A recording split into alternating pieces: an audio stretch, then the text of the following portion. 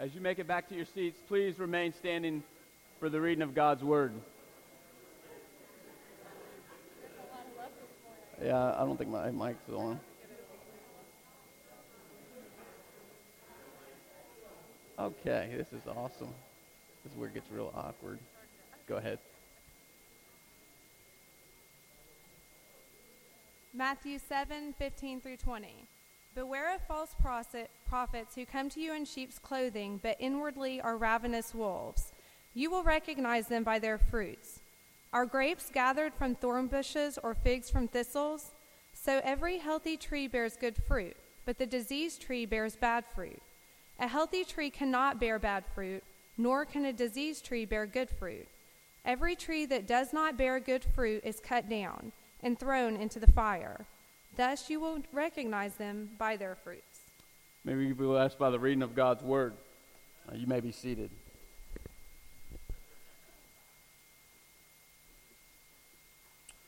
Well, it's with great sadness I say that this is the second to last week of our Sermon on the Mount series.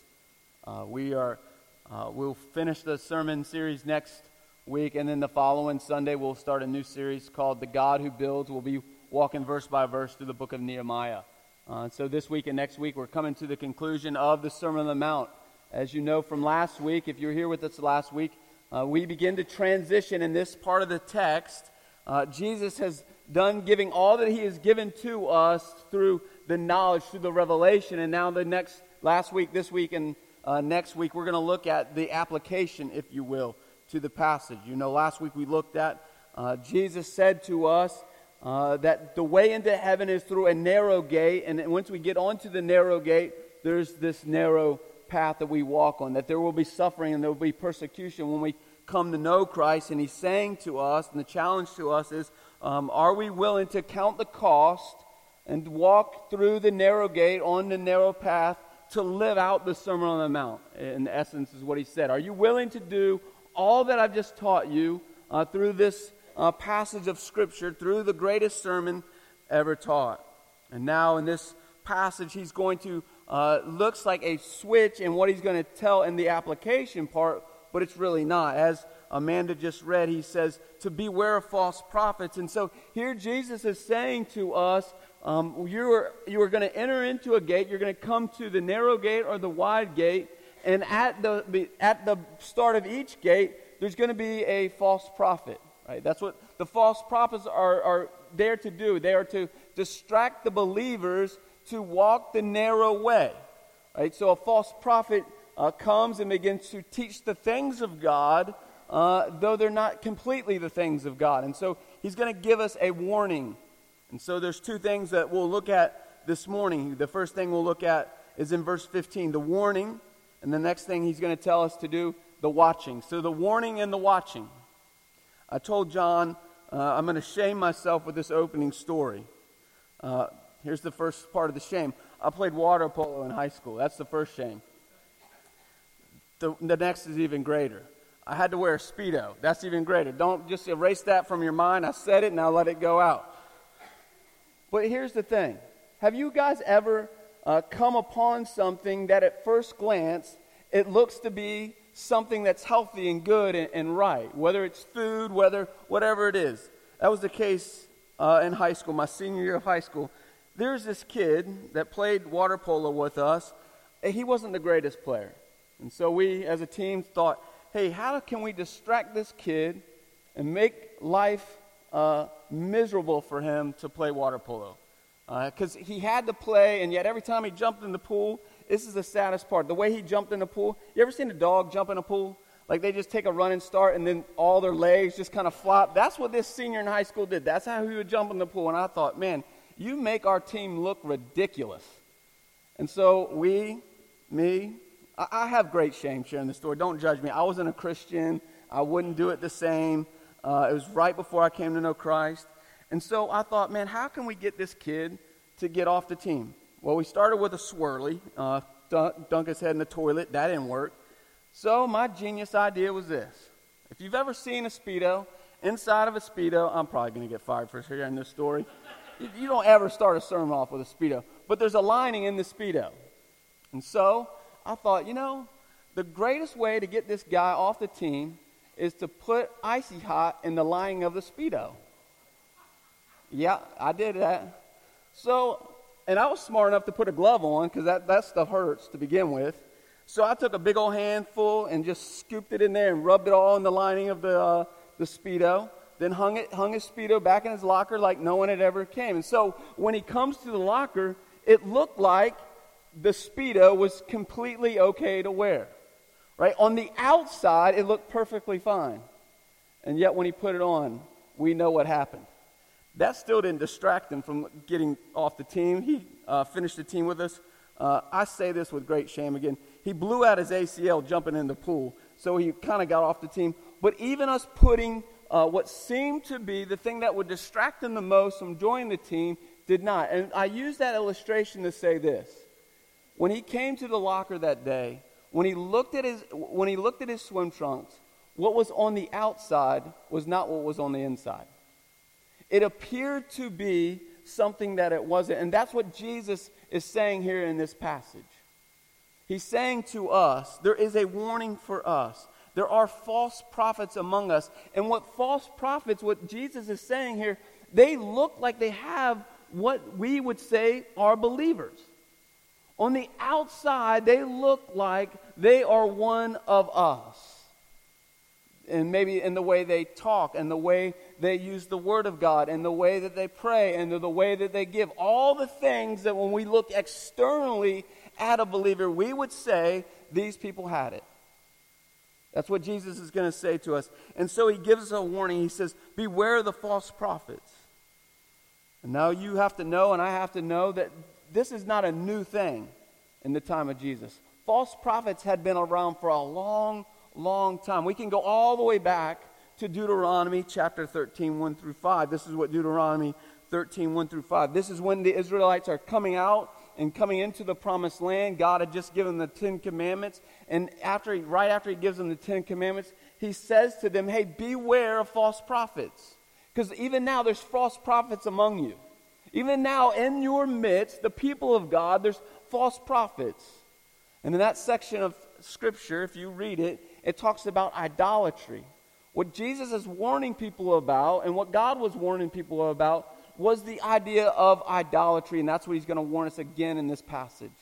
That's what false prophets wants to do. They want to come into our lives, and they want to distract us from our worship of God to worship other things, because if they can distract us from worshiping a holy God, then our attention to a holy God will be distracted and will be drawn away from the holiness of God. And that's what God deeply cares about, is for us to worship him forever and ever. Again, God is most glorified in us when we are most satisfied in him. And so if a false prophet can come and take our affection away from God, then he knows we will no longer be satisfied in God. If we're no longer satisfied in God, we'll always look for something to satisfy us. And so God is going to warn us against false prophets. And they've been around forever and ever and ever. It says this of a prophet, a false prophet, Deuteronomy 13, 1 through 5, or a dreamer of dreams arises among you and gives you a sign or a wonder, or the sign or wonder that he tells you comes to pass. What God is saying, even here in Deuteronomy, hey, these false prophets, they might even look like they're doing miracles, but beware of them. Because even then, there is a supernatural power that's demonic that can bring about things that look godly. And so he's going to warn us. And so he teaches through that. But we see also that it's going to continue to happen. So Jesus here at the very end of the Sermon on the Mount is going to say to us, hey, not only are there false prophets then, but there will be false prophets for the rest of your life. He tells us that in Matthew chapter 24, verse 11. Jesus says this, and many false prophets will arise and what? Lead many astray. That's the scariest part about the false prophets. And as your pastor, I must warn you the way Jesus warned you, that there are false prophets, even in this town. And I would tell you this. You may not know it, but through this text, through Jesus' warning and through his watching, my hope and prayer for us is that as God's people, we will come to the end of this passage and we will have a clear understanding who the false prophets are and who the true prophets are. And it's your job, not just my job, but it will be your job for that discernment. But it's my job as your pastor to forewarn you the way Jesus forewarned you, to give you the tools to know who is false and who is true. And so throughout the Bible, we see this idea of false prophets. They're also called false teachers in the Bible. They're also called false brothers in the Bible.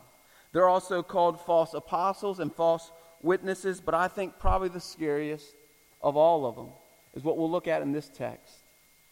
You see, what Jesus is going to show us in this text, the false prophets look like false shepherds. Those are the scariest. And so we'll look at two things this morning when it comes to the warning that God gives us. We see that first thing. The warning comes in the word beware in verse 15. Circle that in your Bible. And so Jesus is going to tell us the warning to beware of things, and out of being aware, that shows to us that there's two things that we'll look at: the danger of a false prophet and the description of a false prophet. We have to know the danger of the false prophet. And so Jesus says this, he says, beware of the false prophets who come to you in sheep's clothing, but inwardly are ravenous wolves. The first thing that we see is the word beware. This one little word in this text is packed full of meaning. It is packed full of meaning that we are to be on guard. That's what the word beware means, to be on guard, to take a defense, that we are not to be passive when it comes to false prophets, that we as God's people must be aware that they are coming. That's the other thing that we see. The danger is coming. That is a promise from the Lord Jesus in this passage. You see, Jesus would not call us to beware of something and to stand on guard something if he knew that they weren't going to come and attack us. And so he's saying, hey, the warning is out there. They are coming. You and I live in a day and age that the false prophets are all among us. Go to Barnes & Noble. As soon as you walk in the door, on the left-hand side is a false prophet. He's got a mullet. He's from Houston. His name is Joel Osteen. He is a false prophet of God. He is a dangerous, dangerous man. And we can read his books and we can listen to him and it will tickle our ears and think, man, he's got it. No, people of God, he does not. And there's so many more like him out there that stand behind a pulpit and stand with the Word of God to teach falsehood to lead you and I astray. That is how cunning and baffling and powerful Satan is. Satan knows that if someone were to stand in a pulpit and preach heresy, black and white, we would know it. And so what does he do? He uses people that guy can teach like no other. He can't preach with a lick.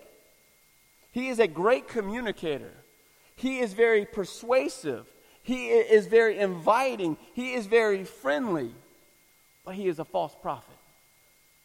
And so Jesus is telling us here in this passage, beware of the false prophets that are among you. That you and I, we will continually be under attack from false prophets from now until the day we die. They will never go away. Satan is using false prophets to lead many, many, many people astray. How come? Because of the opening line that I say, God is most glorified in you and me when we are most satisfied in him. And so a false prophet is going to come and try to rob us of our affections and our attention from a holy God. And so the next word, what are we to be aware of? The false prophets. Here's the thing about the false prophets. It's not just that they teach heresy. It's that they're dangerous. They are dangerous men and women. That is what Jesus is telling us to beware of. Not just that they're teaching heresy, but they're dangerous people. And what's the word he uses to show us how dangerous they are? It's the next word he says. Beware of false prophets. Beware of the danger that's coming to you. who come to you in sheep's clothing, but inwardly they are ravenous wolves. Circle your Bible, the word inwardly. You see, outwardly they look like one of us, but their hearts are wicked, and their hearts are dangerous, and their hearts are leading people astray. Yet externally they look like they have it all together. They look like you and I, but they're ravenous wolves. The reason that Jesus used the word wolves there in that passage is to remind us of who we are. The wolves was the most dangerous predator to what? A sheep. And so this passage isn't just talking about the false prophets. It's also talking to us that yes, there are false prophets that are like wolves, but it's to remind us that we are like sheep. And a few weeks ago, Brother Frank did an amazing job of walking us through what it looks like to be a sheep. You see, Jesus uses the word sheep here for a reason, uses the word wolves here for a reason. A sheep, it's what Frank said. There's two things about a sheep that stand out to me. They're the most helpless creature, and they are the most defenseless creature. Could you imagine a sheep standing up to a wolf? It's got no chance. It's got no chance. You and I, apart from the Lord Jesus Christ, have no chance against false prophets. And so Jesus is telling us today, you must remind yourselves daily that you are needy and helpless in need of a great shepherd to protect you against the ravenous wolves. And they're out there. And yet we want to believe, no, they're not out there. Oh, they're out there. And they're getting more cunning and more baffling and more powerful and more seductive every day. How do we know that? Well, Joel Osteen has a church literally that has 50,000 people in it right now. Anytime you buy out an old arena and pack it full of people, something is not going well for you there. But yet it looks, man, that guy's got it all together. And so Jesus is warning us against the wolves and reminding us, be reminded this morning that you and I are in deep need of someone to care for us. We need a shepherd. And we have a great shepherd.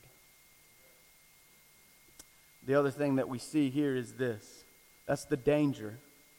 And so what's the description? What do they look like? Jesus is going to tell us. Circle in your Bibles. It says this, and they came to them in sheep's clothing.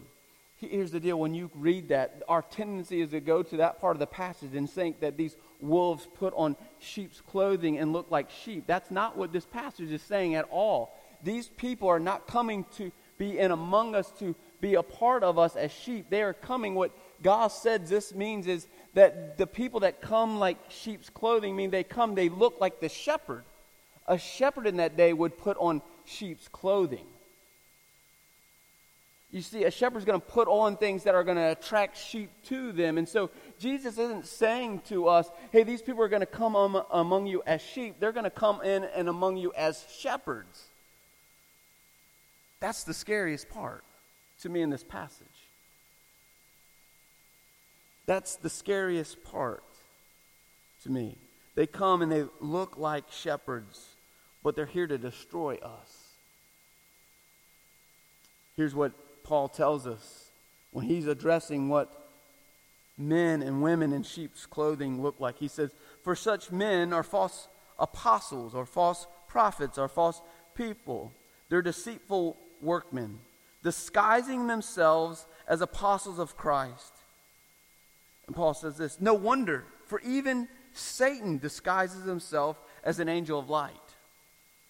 So that no surprise, his servants also disguise themselves as servants of righteousness.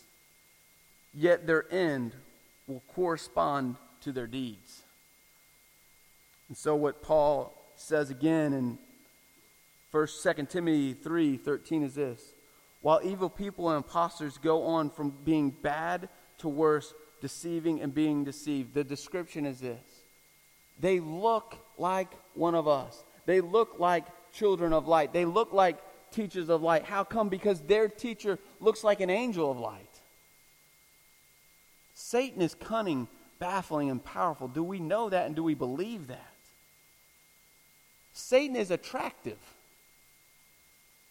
Like, Satan does not look like what we see in the cartoons, a red man with pointy ears and horns coming out of his and a tail waggling around and a pitchfork. That's not what Satan looks like. How come? Because if that guy came walking in the door, we'd all be like, he's off.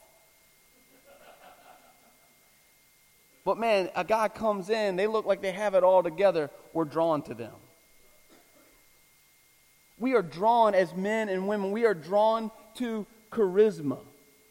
It's in us. If someone with a charismatic personality comes, man, we lock in on that. And so don't be deceived by charisma. Because what Jesus is going to say to us now through the next part of the passage is, here's the danger of it, here's what they look like, and here's what you are to watch out for in verses 16 through 20. It says this: you will recognize them by their fruits. That's what Paul just told us in 2 Timothy chapter 13. Why evil people and imposters go from what? Being bad to worse. From deceiving to being deceived. It gets worse. They will get worse. And yet Jesus gives us a promise here. Verse 16 is a promise. He doesn't say you might recognize them. He doesn't say there's a chance you'll recognize them. He doesn't say there's a possibility you'll recognize them. He says to us in verse 16, you will recognize them. That's a promise from God. And yet it flows out of the rest of the passage. How will we know that they're false prophets? He says this: you will recognize them by their fruit. For grapes gather from thorn bushes, or figs from thistles. So every healthy tree bears good fruit, but the diseased tree bears bad fruit. A healthy tree cannot bear bad fruit, nor can a diseased tree bear good fruit. Every tree that does not bear good fruit is cut down and thrown into the fire. Verse 20. Thus you will recognize them by their fruit. He starts this part of the passage with and ends it with the same promise. He promises us, you will recognize them. And so what are we to do? He says, you will know them by their fruit. So Jesus is telling us this. The first way that you and I, what we are to watch for is their fruit. Here's the deal about a fruit. It takes time to mature. You see, if you've planted a garden in the last couple weeks, you know you do not have any produce coming off of that tree or that plant now, correct? Unless you've done some super miracle. It's just now starting to come out of the ground, and it's going to take a long time for it to come to fruition, to come to maturity, to give you fruit. And so Jesus is saying, you and I must watch faithfully the poor teaching. And so what Jesus is saying, don't believe them straight off the bat. Allow them to expose themselves. You see, and the next thing that we see is not only does it take time, but the next thing he says, you got to get close to it. Now that's a scary thing to think about. Meaning you and I, we need to read what Joel Osteen is saying so that we know the truth versus a lie. Because I do not know if the tree is bearing healthy fruit or not if I stand from here to the road and look at a tree. Because if I stand from here to the road and look, I'm from Florida, so an orange tree, all the oranges are going to look orange. But the moment I get closer and closer and closer is when I begin to notice it's diseased. We have to know what we're combating against. We have to know false teaching. And here's how we know what false teaching is. It's not that you know false teaching, it's that you know the truth. Jared told me this illustration, so if it's wrong, it's on Jared. You know, how do you get a person to learn about counterfeit money? You don't give them all the counterfeit bills because they're always coming up with more counterfeits. What do? You learn the truth. You learn the true bill so that when counterfeit comes your way, you know it automatically. Not because you know it's counterfeit, but because you know what the truth is. And so for you and I, not only do we have to wait for maturity, but you and I must get close enough to the truth to know what is false. And so do you and I, do we know the truth of God? Or do we know what everyone else is teaching about the truth of God? The thing we see is this. You will know them, if you watch for them, you will know them by their character. Flip over to Galatians chapter 5. Here's what the character, as you and I begin to watch faithfully and know the truth of God, the character of the person will be revealed in chapter 5. It says this.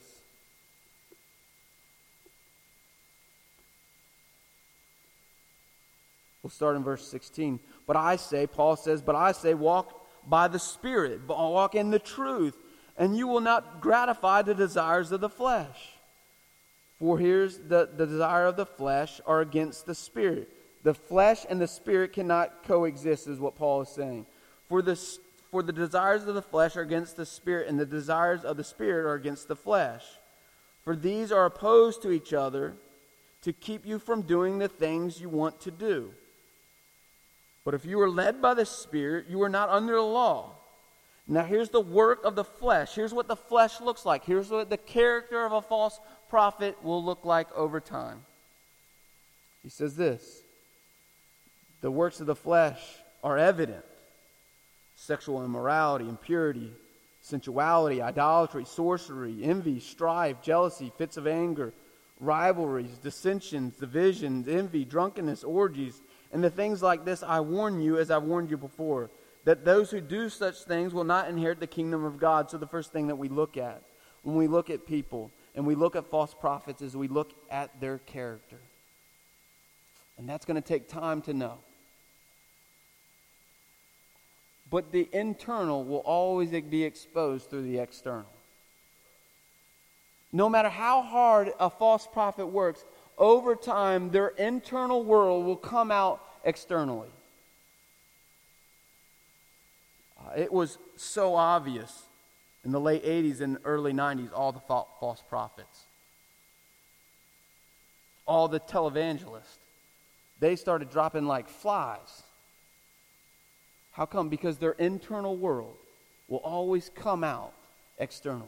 Always. Always. That's the promise we hear from the Lord. And the warning is this.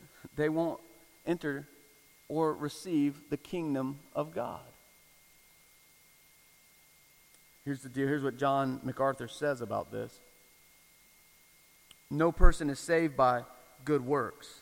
You see, all the false prophets, all their good works aren't good at all. He says this, no person is saved by good works, but every believer is saved for good works. You're not saved by good works, you are saved for good works.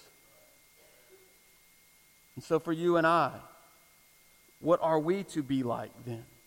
It's found in Ephesians chapter 2, verse 10. If we aren't to be saved by the good works that we do, if we aren't to be like the false prophets, if we're to be believers saved for good works, this is what he tells us. You are his workmanship. You see, a false prophet is not God's workmanship. God is not proud of that piece of artwork. What this word means here in the text, God's workmanship, it's as if God has done this painting, and where do you put the best paintings? You put it over your mantelpiece. You put it over your fireplace. So when the first thing that people come into your house, they see this piece of artwork. That's what Jesus is saying about us as his believers. We are God's workmanship, created in Christ Jesus for good works, which God prepared beforehand that you should walk in them. And so Jesus is saying you'll look at the character of a man. A character of a man is going to show you the heart. And so what does the character of a man reveal? What does a true prophet of God look like? If a false prophet looks like this, what's the true prophet look like?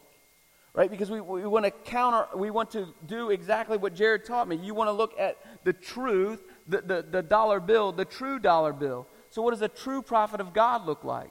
If this is what false prophets look like, and that list is continue, what does a true prophet of God look like?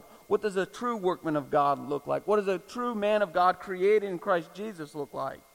It's found in Galatians chapter 5, verse 22 through 26. It's the fruit of the Spirit.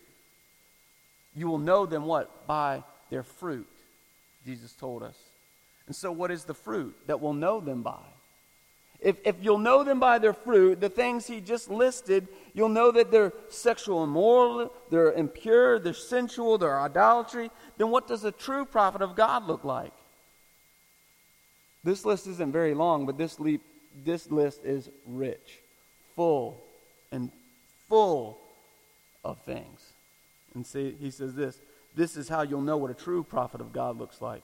But the fruit of the Spirit is this: love, joy, peace, patience, kindness, goodness, faithfulness, gentleness, self-control. Against such things there is no law.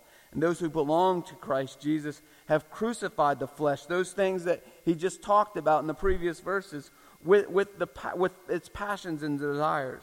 Verse 25. If you live by the Spirit, let us keep on step with the Spirit. Let us not become conceited, provoking one another and envying one another. So that's what a true prophet of God looks like. So we must know what a true prophet of God looks like so that we know what a false prophet of God looks like. The next thing that we see is this. We look at their character, and then we look at their creed. We look at what they teach. What are false prophets teaching? Here's the scariest part about a false prophet. False prophets are so scary because they do teach the things of God. They really do. If you listen to Joel Osteen, you'll listen to the things he's teaching, and he does teach the things of God. But we got to be careful of what he's not teaching. You see, the things that he talks about are blessings. God does bless people. Amen?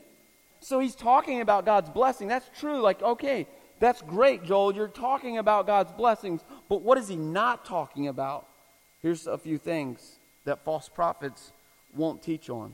They won't teach on the holiness of God. And they won't talk about the demand. Read me out of lips. The demand God puts on us as his children for our holiness.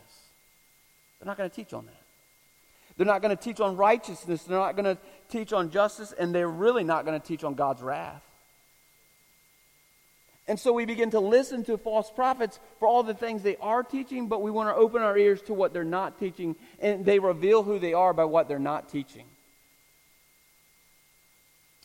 Here's what he says to us, Paul says to us in 2 Timothy chapter 4. He said, for the time is coming when people will not endure sound teaching. People don't want sound teaching. People don't want rebuke. People don't want correction. I don't want to be corrected. And the more you and I, it's Paul saying, the more that happens, the more we say, nah, we don't need it. But having itching in their ears, they will articulate for themselves teachers, or accommodate for themselves teachers that suit their own passions. Like if you're coming here to Powell's Chapel to feel good, I pray you leave feeling bad. That means I've done my job. And I'm not saying, man, I hope you put your head down. I hope you get discouraged every time you leave.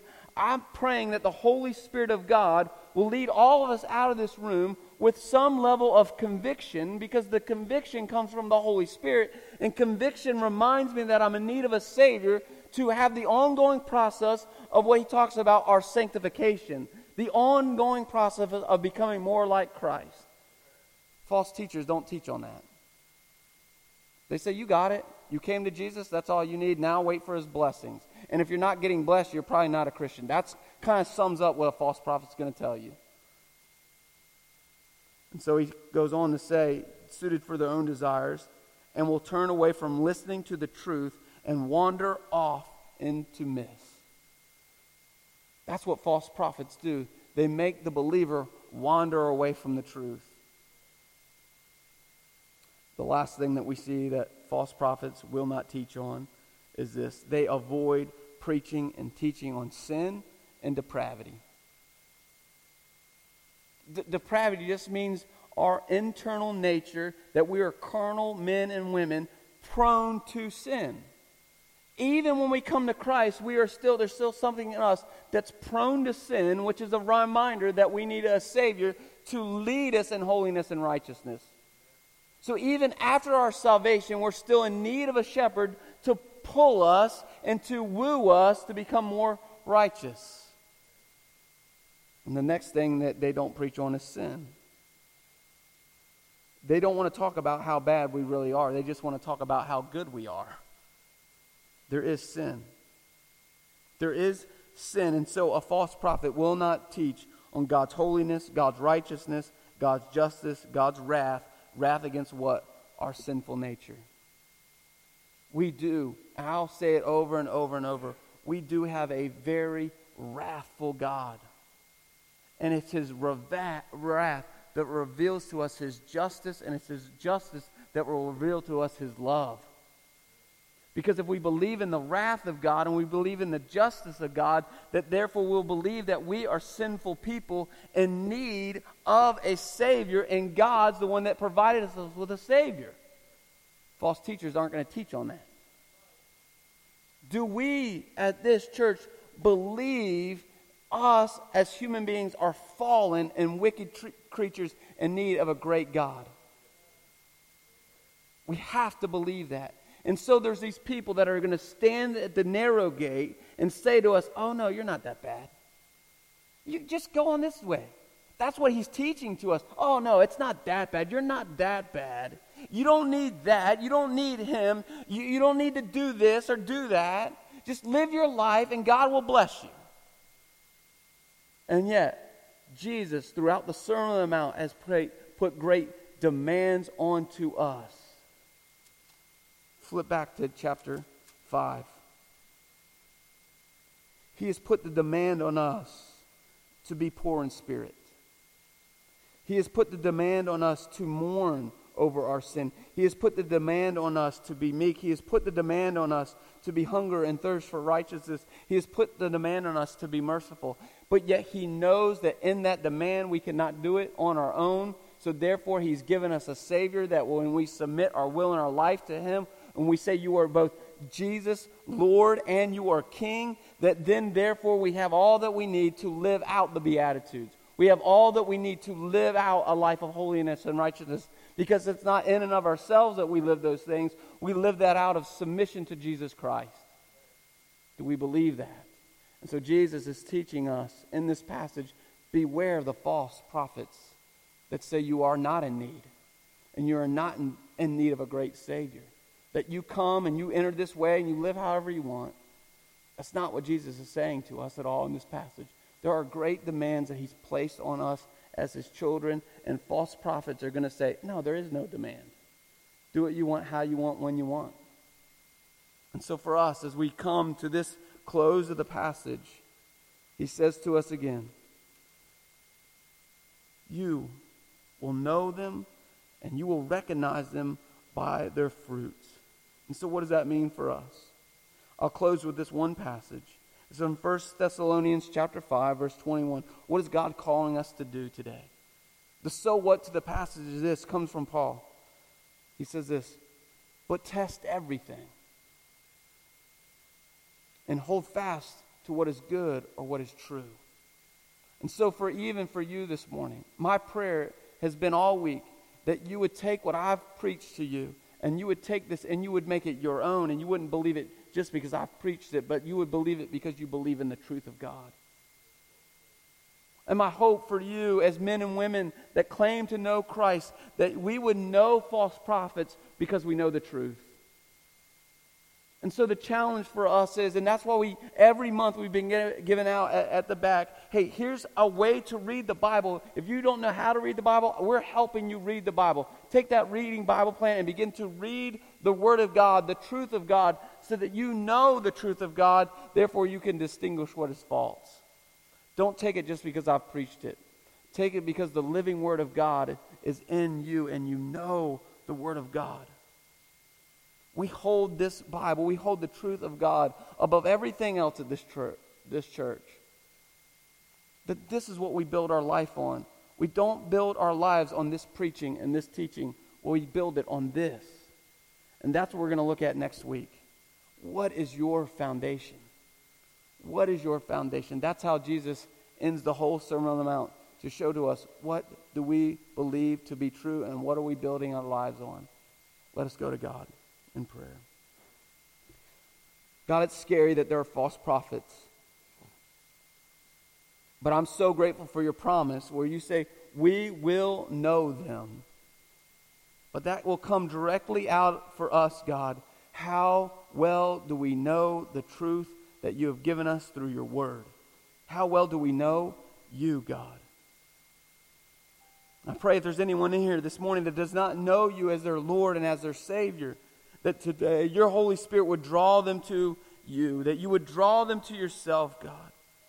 That in some way that you've used this message and you've used these songs and you've used this fellowship to say to them, oh, I am a sheep and I'm lost and I need a shepherd. And that they would hear you, the great shepherd, calling them. God, I pray for any of us who may have wandered from the truth. We're believers, but we wandered from the truth. That today your Holy Spirit would draw us back. Through deep conviction, we'd come through repentance, God, from the things that we have been drawn away from. And we'd repent of those things and turn back to you.